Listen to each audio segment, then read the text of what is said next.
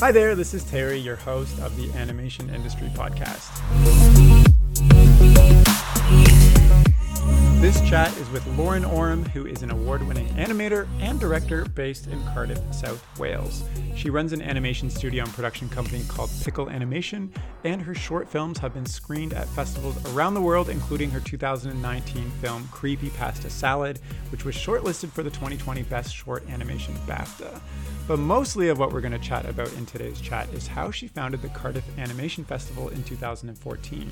We're going to chat about what someone can do to start up their own animation festival in their hometown, how she's learned which films audiences will react to, and how she's still made festival events successful given the current pandemic situation. But before we get into this chat, I have a sponsored message to share with you. This episode is sponsored by my friends at Bloob Animation, which is an animation learning platform packed with premium online video courses for aspiring animation filmmakers. They have courses for all major animation programs like Maya, Animate CC, Toon Boom, Blender, TV Paint, and many others, as well as some non-software courses like a storyboarding course, animation foundation course, and even one about making graphic novels, which covers absolutely everything you need to know from start to finish. Their courses are all in video form, so there are no deadlines or application process. You simply just pick a course and you start learning in seconds. They even offer a free ebook titled Making an Animated Short, which covers their entire process step by step of how they made one of their films, from coming up with the idea to storyboarding, animation, and all the way to exporting the film. And you can get that book for free at bloobanimation.com/animationindustry. And you can check out their complete course library at bloobanimation.com/courses. Now let's jump right into our chat. So hi, Lauren. Thanks for coming on the chat. How are you doing today? Hey, thanks for having me. Yeah, I'm okay. Yeah, considering everything. Right. Yeah. How are you? I'm doing well. I'm excited to chat, especially about how you created an animation festival you're in Wales, right? Yeah, and how you've been managing and evolving during this coronavirus pandemic situation, which I think is interesting too, because you've kind of pivoted in an interesting way. But before we talk about all that, I want to hear your journey into the wonderful world of animation. Sure. So I tried animation for the first time when I was 18. I was doing an art foundation course, and my lecturer, I guess, or whatever they call them, was like doing an animation session, and he was sat there with like a rostrum camera and like a roll of tape and some scissors, and he was just like getting the scissors to chase the roll of tape around like under the rostrum, and I was watching him do it like, this is gonna look terrible when you finish, like you're not putting enough effort into this at all. And he played it and it was amazing, and I was like, wow, this is absolutely magic. It was like, I knew how animation was made, but it was the first time I'd seen someone do like stop motion. I'd never seen anyone do it with like household objects or anything. So I was just like, this is magic. There must be so many cool things you can do. I'm gonna like study this now. So it was just before I was applying to uni, and I didn't know what I was going to do, so I just applied to do. I was going to ask if you drastically switched up your life at that moment, but I guess you didn't have a path, and then you decided this was your path. I guess, yeah, I think that's what it was. It wasn't like bolt from the blue, okay, I've decided animation's going to be my whole life. It was more just like, what am I going to do? I don't know, like, you know. Yeah, I think some people really know what they're going to do when they're like 18, and some people really don't. So I knew I wanted to go to uni and do some sort of creative course, but I didn't know what, so I picked animation. So how did things progress from there? You saw some scissors chasing some tape, and then suddenly you have your own animation studio, you're running an animation festival. Obviously there's some stuff in between. Tell me about how you actually made some of these things happen. Sure. So I went to, at the time it was the University of Wales, Newport, and I went to, they had a campus in Caerleon, which is like a tiny Welsh village. So I guess like it was a weird student experience. I was like living in a village in halls of residence. And it was a really good course, and we kind of learned all different kinds of animation. There were people on the course who were like really cool and weird and interesting, and then but there were a lot of people on the course who were like, I've always loved Disney and I've always wanted to work in cartoons, which wasn't really my kind of route into it. So I don't know, it was kind of a mix. But yeah, like loved learning everything. And then made a film in my last year of uni, which was fine. It was just an okay film, but I submitted it to some animation festivals because I wanted to get the experience of doing that. And it got into a few, and one of the ones it got into was Animatica in Slovenia. So I was like, this is such a good excuse to go to Slovenia. Like, I'd have never like put a pin in a map and been like, I'm going to go to Ljubljana. So I went there and just absolutely fell in love with Animatica. The animation festival there was so good. Like, their programs were amazing. I saw Oh Willie for the first time there. I don't know if you know that short, but it's one of my absolute like all-time favourites. It's like felt characters being really weird, and it's about a nudist colony and stuff, and it was just like Yeah. Is that the one where there's like this giant at the end? This yeah, giant felt dude? Yeah. yeah, It is amazing. I think everybody should watch it. it's so good. Have you seen their new one? It's like a feature, I think, officially. Oh, Um, really? No way. No, I haven't. I'm gonna have to go look it up. this Magnificent Cake is called. Magnificent Cake. Okay. Oh, yes, I have. I saw when they were in production. So is it out now? It's is it out? I think you can watch it on Vimeo on demand, but I might be wrong. Okay, I will check that out because That's their work is phenomenal. So yeah, okay. So you're in Slovenia and you're like, wow, I love animation festivals. I made a short film. How did you actually turn this into a professional career for yourself after just kind of sitting in a theater and being amazed? Yeah, well, I actually, so at that festival, they made all the, well, didn't make it, they invited all the filmmakers to do Q&As, like breakfast Q&As, which is an idea we eventually stole for the Cardiff Festival because I thought it was really cool. So I was doing one of these Q&As in the morning, and everyone was like hungover, having some coffee and croissants and stuff. And the festival director was chatting to me. He was like, so where are you from? And I said Cardiff, and he was like, oh, you must know Joanna Quinn, who was sat like over to the side, who is obviously, I think a lot of your listeners will know, like quite a famous animator based in Cardiff. And I was like, I actually don't. And he was like, oh, you must meet. So it was like straight after the Q&A, I like went and sat next to Joanna. I was like, hi. And we got chatting. And then I would kind of bump into her at stuff, and then I ended up working with her a bit. And anyway, I was sort of saying to her like how much I would loved Animatica and some of the other festivals that I'd been to, and I was like, Cardiff really needs one of these. And she was like, yes, Cardiff does.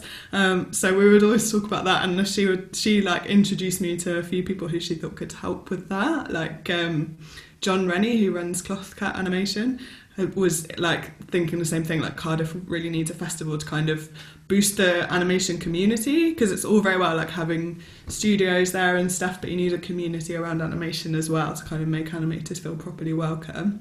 So that was his kind of So motivation. does Cardiff have a lot of animators and studios within it? Yeah, well, Cloth Cat's really big. Well, I say really big, like it's the biggest studio in Wales. It's got it's a kind of like 100-ish people, depending how many projects they've got on and stuff. And then there's quite a lot of like micro businesses. So Joanna's studio is there. It's called Beryl Productions. She scales up and down too, but her outfit is kind of a bit smaller. And then yeah, there's various other kind of like micro businesses there, and there's a lot of students who go there as well for animation, because there's 3 good animation courses in Cardiff.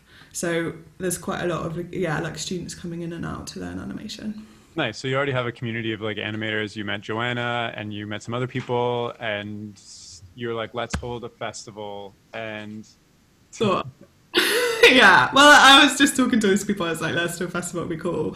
But obviously, like, knew you can't go straight into doing festivals. So I started this event called Cardiff Animation Nights, which is like a bi-monthly screening of like an hour of short films each time. Because I thought it would be kind of manageable. It didn't start with short films. I started by showing Jan Spankmeyer's Surviving Life, I think the film's called. It's a feature that he made, but straight away I was like, no, there's no point showing features of this. It should be shorts, because the thing that made me want to do this was seeing programmes of shorts. So yeah, for the second one, programmed about an hour of shorts and had a little break in the middle, and the format stayed exactly the same ever since that. Was 2014.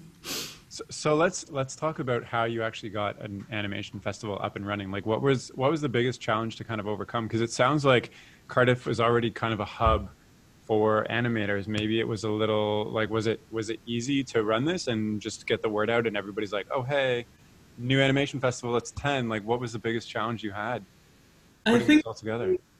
if we'd just started with a festival, I think it would have been quite hard. But because we started with that little event, that when we first started Cardiff Animation Nights, there were like 20 odd people who came to it, and now like 200 people come.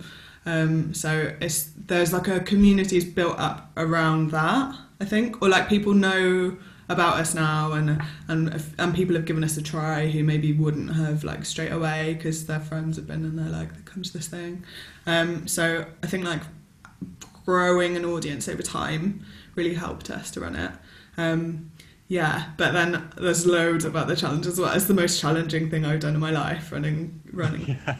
Well, what is your vision for this festival? Like you said at the start, 20 people and now 200 people. Like, do you see this as like the next Cannes, or is this kind of like a homegrown Cardiff thing that you're just going to keep running no matter what? Like, what is that grand vision?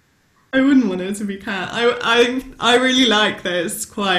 It's its own thing, and I know people who run festivals who are like, if it gets too big, I'm gonna have to stop doing it because it's gonna be too different from what it started off being. So yeah, I don't know. Our thing with it, like part of the reason it was so challenging was that we had a vision for it at the start, which was like 4 full days of absolutely loads of stuff, and everything's going to be like super high quality, and it's going to be the sort of thing that you'd travel for from outside Wales and stuff like this. And then we were like, well, no one's going to give us the budget to run that though at the start. Like, we've never done anything like this before. But we just sort of like chatted about it, and we're like, well, we can probably raise enough money to kind of pay for the stuff you have to pay for, and then we can just make it happen by just putting a ridiculous amount of time into it for free. So that was how we managed to like hit our vision pretty much straight away, just by being absolute nutcases and just like really going for it. You're saying we a lot. Who is it? You and some, like, who else is involved in this festival putting it together? Yeah. There's tons of it, like to the point where I'm going to forget someone and then feel horrendous about it. So there's me. Chris Wright was the first person who kind of came on board and was like, "Do you need any help with that with that animation nights?" But then obviously he, like everyone who helps with the animation nights, is like an integral part of the festival as well. And Ellis Donovan, those two are a couple. Who else? Chris James, who's a cinematographer, but obviously loves animation as well. Telor Gwyn, who's a translator and a designer, but an animation fan too. Nia Alavesos, I never know how to say her last name. She's quite new. She came over to Wales from LA and joined the team. To kind of get to know people, which was really cool. Laura Tofaridis, who's a stop motion animator, Josh Flynn, who's a model maker, Sarah Al, who studies animation, and Laura Jones, who studies animation too. That's 10 of us. That must be everyone. I'm gonna have to write to you. Wow. Well, maybe there's a couple more that you missed, but that's fine. I'm sure they'll understand. But so it's 10 people. That's kind of insane. And where do you run this? Is it out of a local theater? Is it out of like a community center, your house, a bar? Like, Pretty much houses. And then I run an animation company too, so we've been running stuff out of that office a bit, and because we've got some yeah, space. I wanted to ask, is like this your full-time thing, or do you like you run an animation studio as well? So how, I have a bunch of questions around that. Maybe the first one that comes to mind is like, how has the festival helped your professional career in, like, I don't know, networking, connections, getting work, stuff like that? Has it been a big help for you? Yeah, I mean, honestly, I don't know. I think the way that I have seen it help me the most is that the other animation companies in Cardiff, and that, like, now I have really good links with them. So it's rather than kind of, if I'd set up an animation studio and didn't know anybody, I guess I would like see them as competitors and stuff. But instead, like, I have this complete mindset of like, we're collaborators, and I've worked with most of them in some way or another, like either worked for them on a project they're doing, or like done a collab as 2 different studios, or like hired them to work on one of our projects and stuff. So it's much more of like a kind of I guess, a community where we all help each other out, which is much more kind of suits me than being like, no, I'm going to be the biggest animation studio in Cardiff. I Do you like know? it. I like it. So I want to dig into a little bit how you started the studio because you started that pretty much out of university, I guess, right? Can you Yeah, I can started you free. share that story? Because I think it's pretty intertwined with the festival as well. Yeah, I guess it is. I started freelancing straight out of uni, so I guess that was like it's kind of an extension of that. That's running my own business, I guess. But I was just like super stubborn, I guess, and I was like, I just would rather work for myself than for a studio. With that, there wasn't a huge amount of kind of chat about what the animation world would be like during uni. So I think like as I was leaving, I was like, I would really like to start my own studio, like Joanna Quinn. And my lecturer was like, well, Joanna had like an amazing film. She was kind of nagging me. She wasn't, but it's exactly what I needed because I was like, well, I'm going to show you, I'm going to start my own studio. But it took me ages. So yeah, initially I was freelancing, doing like really random projects, but I was running the projects, and that was the thing that really like I don't know. I was into it because I kind of had control over much more of it than I would have if I was working for a studio. Obviously, like you have the client, what the client wants and stuff, but you can kind of work with that and be like, okay, here's my kind of creative solution to that, and I don't know, it just suited me. Yeah, but how do you go from freelance to having a studio and having people work for you? Like that's like it seems like, oh yeah, I'm already getting clients, I'll just hire some people, but obviously that's a huge step. So what was the moment that you were like, I'm gonna pursue this as a much bigger thing, and how did you make that happen? So I guess like I probably thought it would be nice to run a studio because I wanted to have a team around me, but it was scary. And I had a friend who was in a similar kind of situation and a similar line of thinking. And the two of us just kind of had this chat. Like, I think it started with her with a tweet. And like a tweet that she tweeted, and I like tweeted her back or something, being like, "Oh, let's do it," as a kind of joke, and she was like, "Oh, really?" And that messaged me about it, and I don't know. Yeah, eventually we were just like, "Okay, let's do it." Oh my god! And we were already working together on a film that I was making, which I just finished like a year ago. So yeah, we already knew that we worked well together and stuff. And she helped on the festival and the animation nights too. So we'd known each other loads and we'd done loads of stuff together. So we kind of knew that we would get on like in that way. And yeah, came together. So then how is owning a studio much different, like other than just working with new people? How is that different than just freelancing before? I don't know really. Like it's a psychological thing more than anything else for me. I'm sure there are some clients where like they have to work with a limited company rather than a sole trader, but I don't really know how much of it's that and how much of it's just like, yeah, mindset that you're saying like this is our rates rather than this is how much I'm worth as an individual. I kind of Does that avoid. mean you charge more for hour rates versus my personal? Yeah, well, I like our costs are more, so you have to. But then also, it's much easier to say that, or I find it much easier to say that rather than like being like, no, I'm not going to do it for less than this because I think I'm worth more or whatever. I don't know. It's just a struggle. I don't It's know. interesting. I find that too. It's like when you're personally tied to something like that, it's almost like you're worried, like, am I charging too much? Do they value my time or whatever? But when you're a company, you're like, well, if you want this done, it's going to cost you this. Sorry. I don't know. There's just power in it, I think, and in kind of working together and stuff. It's So what is your life missing now? Because it sounds like you're just kind of like in a cycle of like animation studio, making short films, running a festival, showing short films, animating. Like yeah. you're like completely in a whole bubble of animation. Like I don't know what else there is. So what is next for you, I guess? Some free time away from animation. Fair enough. No, I don't know. I think like both. Not so much actually. Not so much Pickle, the animation studio, but the animation festival is really built on like us just chucking in so much time or like whether or not we're getting paid, and that's really tough. Like initially in the first year it was kind of like, well, this is fun, like let's see what we can do, but you can't, it's not sustainable. So it's kind of like building a business model and building a reputation where people will back it. Getting the team together, like for the first time this year we've got a fundraiser, so it's not just me doing it all by myself, because when I first started I was having to have like sponsorship negotiations with companies and stuff, and I was like, I literally have no idea what I'm doing. Like I'd never done anything like it before, and some of the first ones were like car crashes. It was awful, but I just kind of learned as I went along, and as much as like I'm really glad I learnt those skills, it's such a relief to have somebody else doing that with us now and kind of taking that stuff off me, because it means I can kind of concentrate on actually running it and stuff.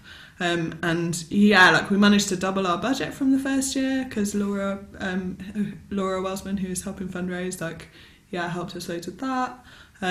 So yeah, I think we're on a trajectory where it can become a sustainable thing. But at the moment, it takes like tons and tons of our time, and you have to be in a position to be able to give that time. Yeah, I think that's incredible. You said one thing where at the start it was really fun, and then it kind of turns into, you didn't say work, but in my mind I was thinking, like I'm a student right now and the animation industry seems like amazing.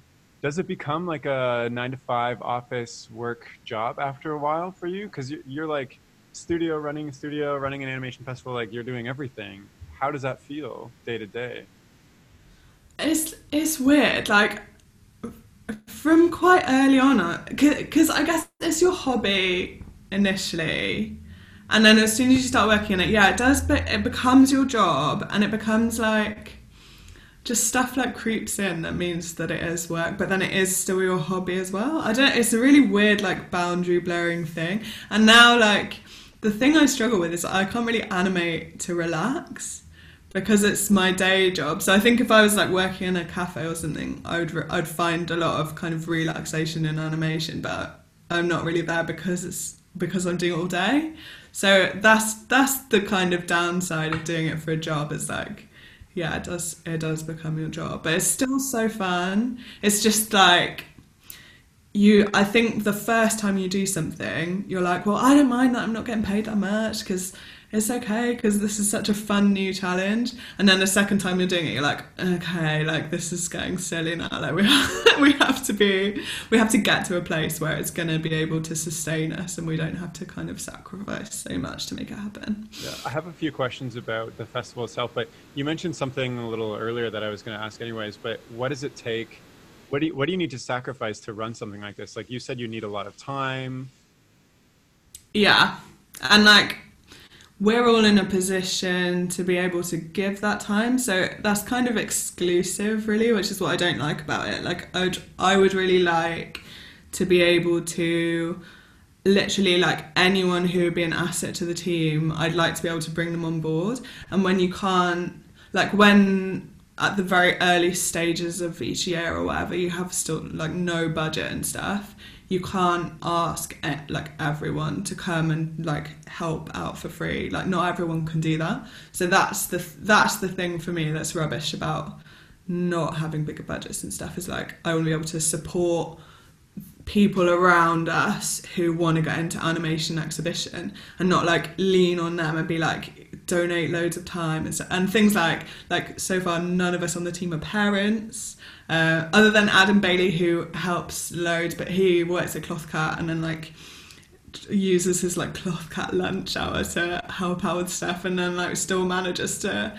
kind of help with stuff around having kids. I don't know how he does it, but like it's not very parent friendly kind of thing to work in, and like we're all getting to the sort of age where people might start becoming parents at some point, and it's, I don't know, like it needs kind of galvanizing for the future, not just the future of like what's everything going to look like after everything's going on right now, but also like the future of what all the teams kind of lives going to look like.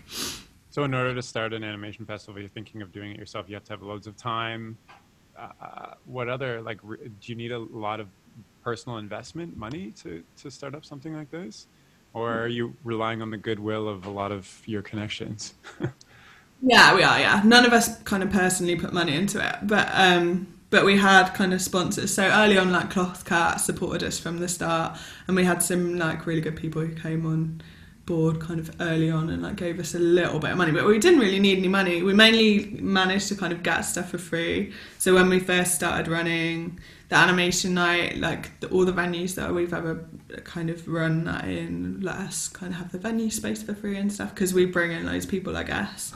Although like the first one that ever took a punt on us didn't know that we were going to, and we didn't bring in tons of people the first time. It was like 20 odd people, but they were just like kind.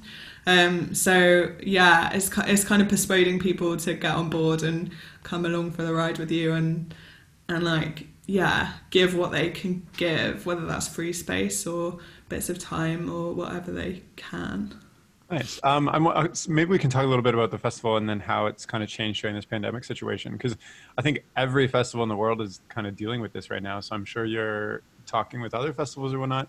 But first, I want to know, how do you get animators out to see animation? Like, how do you know what you pick is going to get people in seats to see it? Like, is there something? Is there a strategy of how you pick films? Show? That's a really interesting question. Well, I think like our different events have taken on their own personalities. So Cardiff Animation Nights, I think, used to be much more broad. So we would always show like some comedy stuff and then some like really weird dark stuff and whatever. And like we've kind of got to know our audience along the way. And now I tend to program a lot of animated comedy. Also, like that's my favourite genre of comedy, of animation, is animated comedy. So it kind of suits my programming taste as well. Yeah, but we try and give it a mix. So there's some people who like really love abstract animation, and then there's some people who are like, what? Because it's not just animators who come. It's kind of it's like a third split between animators, animation students, and then just like fans of animation, or just people who are giving it a try, which is quite nice, really. Yeah. Nice. So what have you learned not to include? Like, what is something you showed it and you're like, oh, let's not show something like that again, without naming the film, I guess. But is there something like that on your checklist? So there's some people on the team who really love, like, I want to say like Annecy-ish films. So like I find Annecy to program a lot of stuff that's like weirdly sexual, which is fine in some contexts, and it's fine, I'd say more fine at the festival, but at the animation nights, I don't know, like we kind of steered away from that, partly because it's not that inclusive, I don't think, like depending on your religion and stuff, like we've sort of thought about it more and about being inclusive to like kind of Muslim audiences, for example, who don't necessarily like want to watch animated sex. So we've kind of made it a bit cleaner, which I think is probably good for everyone, to be fair. And like my in-laws come and stuff, so it makes me feel more comfortable as well. They're like, you picked this film, you? So I've definitely sat through some like weirdly sexual films and they're in the audience and been like, oh my god. that's funny. So you mentioned animation nights versus the festival. Like, what is the big difference between those two?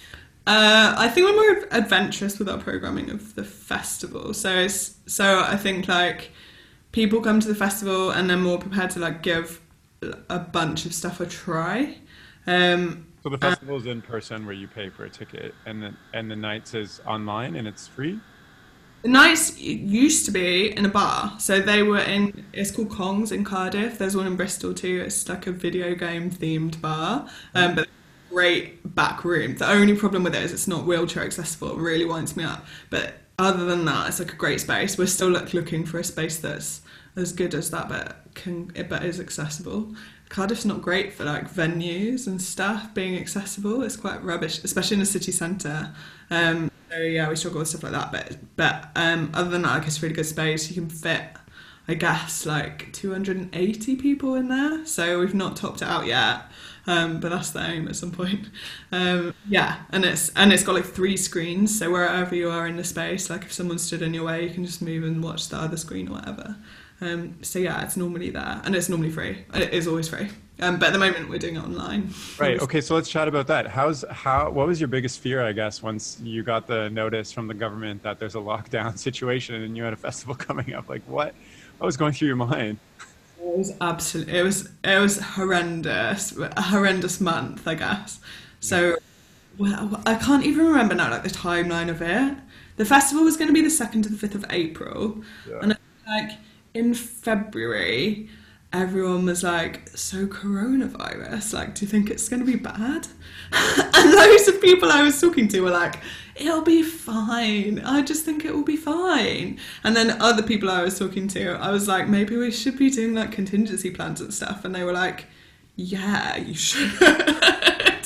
It was really weird, like talking to different people, like the mixed views on it. Some people were like, "It's going to be absolutely like unbelievable," like predicting what it actually has been like.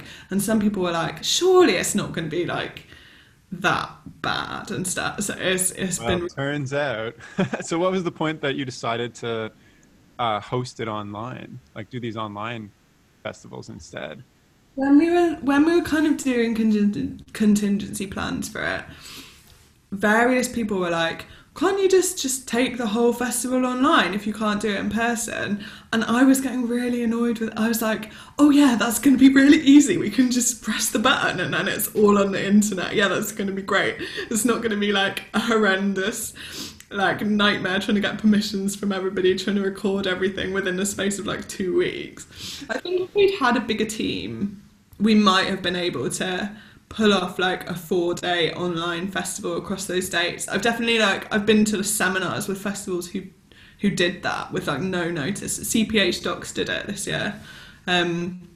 With it, I think they had like 6 days or 7 days notice, but they've got a team of 100, Oh so wow. they managed to kind of pull all their short film programs online.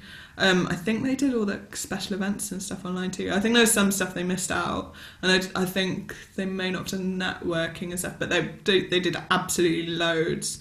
To like, I was sat there listening to it like this is like an anxiety dream that I was actually having at the time. It was a lot to be trying to.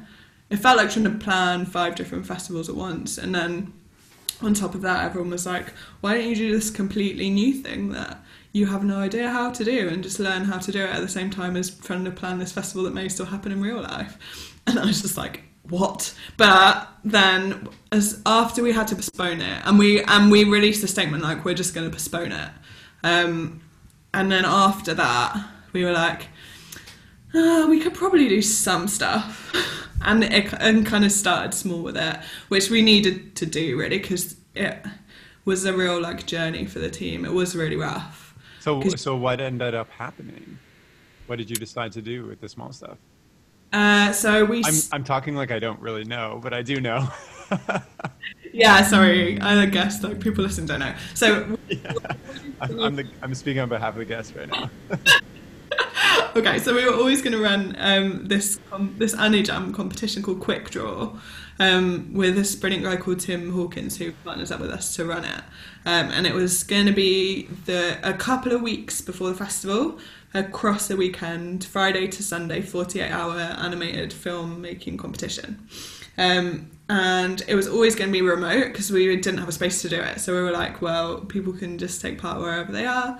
And people had already been signing up before we postponed the festival. But we were like, well, obviously we'll keep doing that. So I think like we ran it in 2018 and there were like 7 or 8 teams that signed up and I think 6 films got made, which was really cool to have like 6 new films that got made through this thing. And this time 75 teams signed up and like 30 films ended up getting made. So it was I think it was like we had like a Slack chat where everybody could kind of chat to each other, all the different teams and stuff, and they were like sharing work in progress and showing each other their workspaces and stuff. And the people in there were like, I'm so glad I've got this weekend, because it was at that time when things were really like changing every day.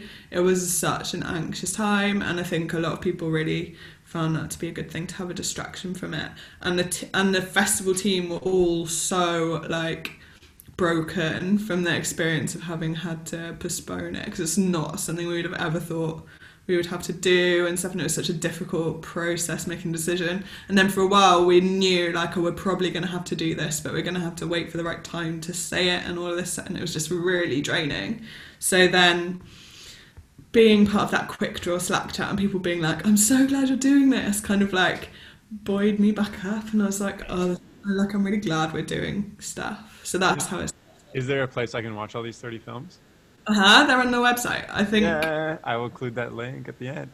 What else have you done? Because I know you've done kind of online animation film screenings. Tell me about that experience. And also, was it easier to get people out to an online screening? I guess maybe now, because of the pandemic, everybody's like wanting content.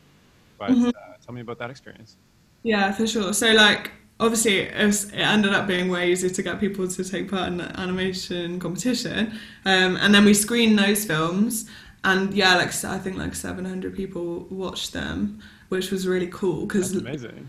We can't normally get that many people in a room, and people were watching from all around the world, which is. How did you get the word out about that? Did you have like an email list? Did you just spread the word for your friends? Various ways. Like everyone who took part, I think, spread the word about it. And then we, like Alice, who does our marketing, is amazing. So she was like getting stuff out on social media and stuff. And Tim, who helped run the competition, was kind of sharing stuff too. But yeah, I think like the buy-in is a lot lower when people are attending stuff online, which is good and bad. So if it's the sort of thing where you have to book a ticket, you get a lot more no-shows with online stuff, because people will be like, oh, I was supposed to go to this thing, but now I'm in this meeting or whatever. Like people don't plan their day so much, or like their plans aren't so rigid.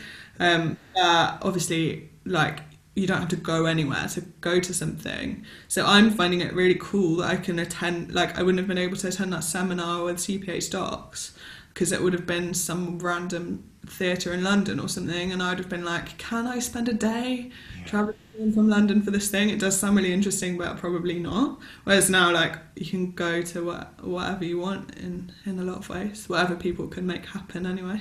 I think that's really cool. Once the situation is over, how are you going to change or evolve Cardiff Festival now that you have all this online experience too? Yeah, I think we don't really know yet. I think like the next one we run is going to be super weird for us because there'll probably still be some stuff we have to get around, kind of lockdown wise. Like I don't think it'll be full on lockdown in the UK anymore by the time we're running it again, but I think there'll be some social distancing still in place, which I really struggle with because Cardiff's all about bringing people together. It's always my thing is like, let's bring people together around animation. And my whole like aim for it has always been like, let's make a really inclusive festival space and let's make everyone just feel really comfortable and welcome and sociable, even if they're not naturally that sociable. Let's find like ways to help them be sociable. So like we do drink and draw quite a lot. So you've got something to do with your hands and you're doing some drawing, and it makes I love that. Yeah, to chatting to people who, if you were having to like make eye contact with them, it might be tricky. Whereas now it's going to be like, well, are we allowed to share crayons, or is that still kind of weird? And like, I think everyone's thinking is going to be a lot different then than it was last time we ran a physical festival.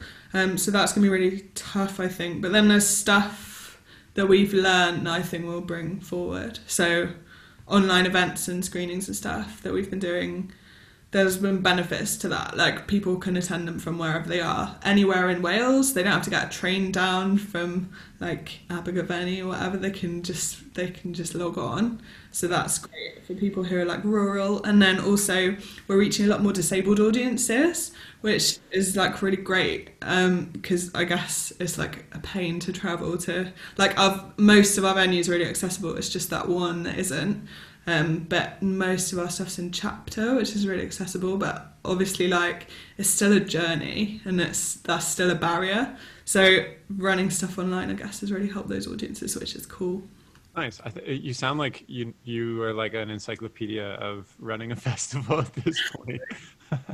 Is there anything I should know that you haven't mentioned yet about putting this together or running it or what's in store or whatnot? I don't know. You don't know.